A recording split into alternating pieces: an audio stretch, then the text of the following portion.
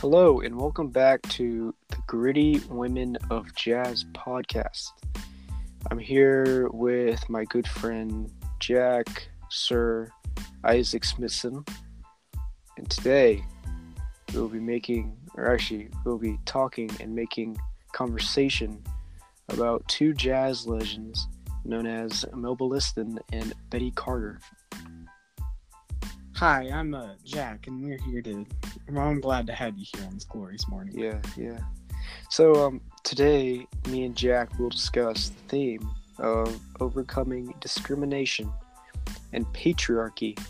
We decided to discuss this theme because both me and Jack had the opportunity to research two very, very, very, very influential women in jazz, the Melba Liston and the Betty Carter.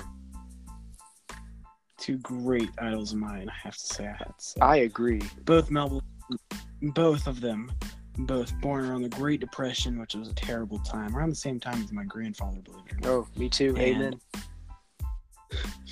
And they lived through the 30s and 40s. There was so much discrimination against the African American community, Montgomery, and all that horrible things. A lot of discrimination. So, who was Melba Liston, Aiden? Well, I'm glad you asked, Jack Smithson. Well, Melba Liston was born January 13th, 1926 in Kansas City, Missouri. She had been playing the trombone since she was 7 years old, and her first... 7, yes. The single digit, 7. Her first major album was Mischievous Lady. Whom she produced it with was Dexter Gordon. It's a pretty good name. And it is. I'm unproud of that. I agree. During the late 50s, Melba was led back into the music industry when she found out that Dizzy Gillespie band, he had a band and was touring the Middle East and Asia and South America. And I'm from Asia. I am too. Melba worked as the band arranger and the commentator.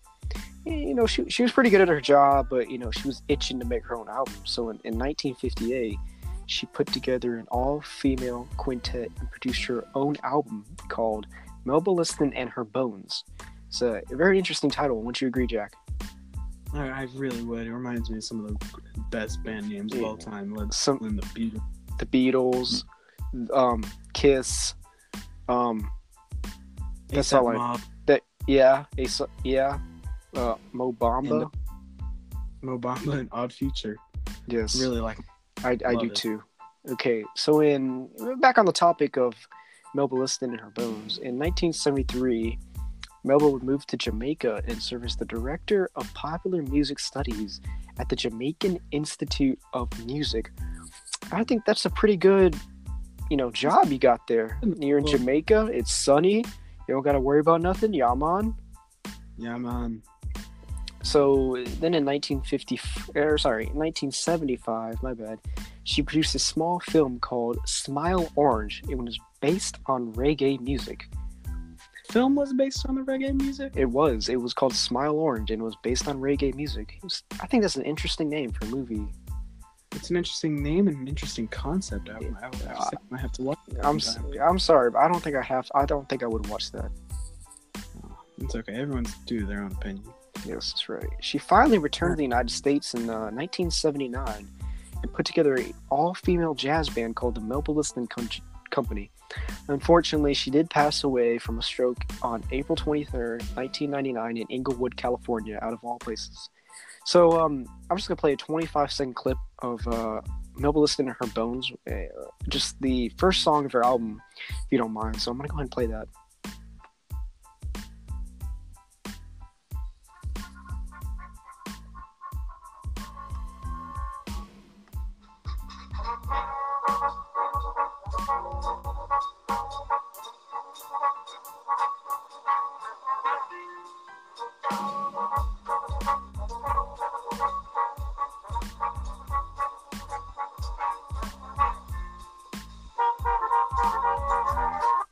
I think, as we just heard, that's some pretty good skill she's got there on the trombone. Wouldn't you agree, Jack?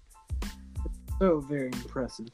Now, I think that you could answer this question just by that clip, but What else made her so influential? Well, Melba Liston helped propel African American women into the music and vocals.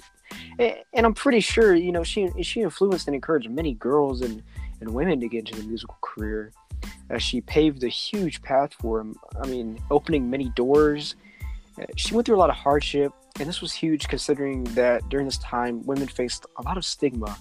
And the stigma of being housebound and just mothers, not working jobs seriously. So Melbourne proved them wrong and showed that women can do whatever they want to do. So, I thought that was pretty interesting. So, Jack, I'd like to ask you a question. So who was Betty Carter? Oh, well, I got a story for you. Betty Carter is one of the most influential scat singers of all time. You know what scat is, Aiden? I don't. What is scat? It's when you make the music with your mouth. It's like a cappella, but more instrumental, like So- beat, bop. So, like beatboxing. It's like beatboxing. Exactly right. Wow. She was born Lily Mae Jones on May 16th, 1929 in Flint, Michigan. So she didn't have water as a baby. She didn't. Her father did not, because of Flint. Her father worked as a church musical director, so she was exposed to music at a very young age, much like Mozart and all the other people that were experienced music at a very young age. All the other people. All of them. As a child, she began taking piano lessons at the Detroit Conservatory of Music, and Betty Carter got hooked on bebop. I am so sorry. Yeah, that was inappropriate. I'm sorry. It's in high school, and ended up singing with various celebrities as they went through school. I'm so sorry about that too. I just had a stroke there. Oh. She got hooked on bebop, and bebop is Hightown, and Dizzy Gillespie and Sarah Vaughan. After that, she would move around from band to band in New York. Her first album was called Meet Betty Carter and Ray Bryant. However, Betty's most famous album would be Ray Charles and Betty Carter. Betty Carter's best seemed to come towards the end of her career after her skills had fully developed. Some of those later albums were dropping things. It's not about the melody, Feed the Fire, and I'm Yours. She could solo for 20 minutes and scat at lightning speed. She was extremely good at incorporating emotion into her performances. She paved the path for many new jazz musicians today, like Cassandra Wilson. But sadly, she lost a battle to pancreatic cancer on September 26, 1998 in New York. Wow. That's a great career. It's a tragedy, too. If only she was still here to help us scat. Yes. So this is a little bit from her first album, Meet Betty Carter and Ray Bryant. It's called Moonlight in Vermont. Telegraph cables, they sing down the highway and travel each bit in out. People who meet in this romantic setting. So that was just a little bit of her skill. Wow. Beautiful voice. That is an absolutely beautiful voice. So I have another question for you. After hearing that, I understand how she could have compiled so many awards and had a great career. But how was Betty Carter influential? Well, she would create jazz programs and help educate people on jazz. She would also offer young musicians the chance to work in her Brooklyn studio before she passed. Betty Carter opened doors for many African Americans and women by sharing her talent with the world. Wow, that's interesting. So she created jazz programs to help teach and educate people? She did. Interesting. Oh, that's so nice that she would work with people, young musicians, to help increase their skills and exemplify their talent. Spread the love of jazz music. It's the love. It's the love that is at the soul of jazz. It is. It's literally at the A. So I have a question for you. How did Melba deal with discrimination?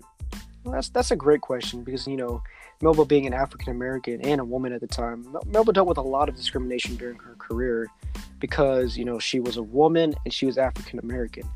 And especially during her tour down south with Billie Holiday, she experienced discrimination because she was, of course, a woman in black. And consequently, she ended up taking a break from from the music industry because she did not end up getting back into music until she had finally found herself. And then when she did get back, she carved out a wonderful career overcoming discrimination and racism. This just goes to show that if you have determination, you can overcome anything. As Melba Liston did, being one, a woman during this time, and two, an African American, who were heavily discriminated upon, especially during the 40s and 50s. So, Jack, I have another question towards you. Actually, one that you asked me. How did Betty Carter deal with the discrimination, if she dealt with any? Well, Betty Carter dealt with a lot of discrimination, mostly because, again, she was black and a woman, and the country during her early career was hostile towards those two groups. When it came to, it's sad. They weren't taken seriously when it came to that. She worked extremely hard to prove that she was just talented else, and her hard work paid off as she won a Grammy and many other awards to top off her great career. It's crazy. I wish I could do what she did. I wish I could get a Grammy too, but I can't sing. So, what hardships did Melba Liston face as a woman?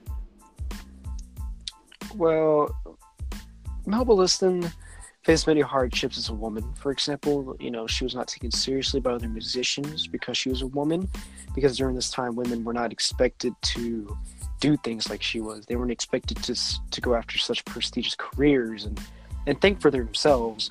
They were more seen as just staying at home, being domestic people, not having to leave the house, and solely taking care of kids. And so it's very interesting how she was able to fight through that stigma and fight through the prejudice and fight through the discrimination and end up becoming a legendary jazz figure who we still consider a classic and is studied all over the world in classic jazz. Wow. It's pretty interesting. So what kind of hardships did Betty Carter face as a woman? Well, she was not taken as seriously whenever she would go out for the shows. People would always want to go see the male singers, so she had to work even harder than everyone else just to prove that she had the talent. And then from having that talent, she had to go out and blow everyone's minds and go out and show that she could be the one to earn the rewards and earn the Grammy and earn all of the prestigious nominations that she got. The Grammy. That's the bust down of all rewards. Truly is. That's truly inspirational. So, basically in conclusion, as we wrap up our podcast, I'd like to basically summarize what we've been talking about. So Betty Carter and Melba Liston, they both overcame discrimination, racism, and patriarchy, all while creating legendary careers. Both Melba Liston and Betty Carter would win awards and influence young people to be strong and go after what you like. You should not let someone else's opinion stop you from going after what you want to do. In order to overcome adversity, you must be strong and understand that life is a bumpy road, so you must hold on and learn from your failures. Betty Carter and Melba Liston continue to influence young musicians today who are interested in classical jazz.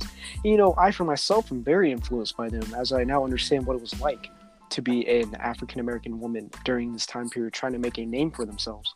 Yeah, I totally agree. Just talking about this makes me want to go pick up a trumpet and trombone and just go have fun, make jazz. I just want to scat, I do too. Bada bee boo ba. Yes. I told you though, Melba Liston and Betty Carter helped propel African American women into the music industry during the era of jazz. Thanks to them, we can totally enjoy many artists who were influenced by them. We're extremely thankful for the dedication and sacrifices they gave us. They helped revolutionize jazz. You know what, Jack? I could not agree more. This has been a wonderful talk. It really has. So that's all the time we have today for the Gritty Women of Jazz podcast. Join us next Sunday at 12:20 a.m. for our next episode. Is mayonnaise an instrument? We'll have special guests Patrick Starr and Dwayne the Pebble Johnson on as well. Hope you have a great rest of your day. I'm Jack Sir Isaac Smithson signing out.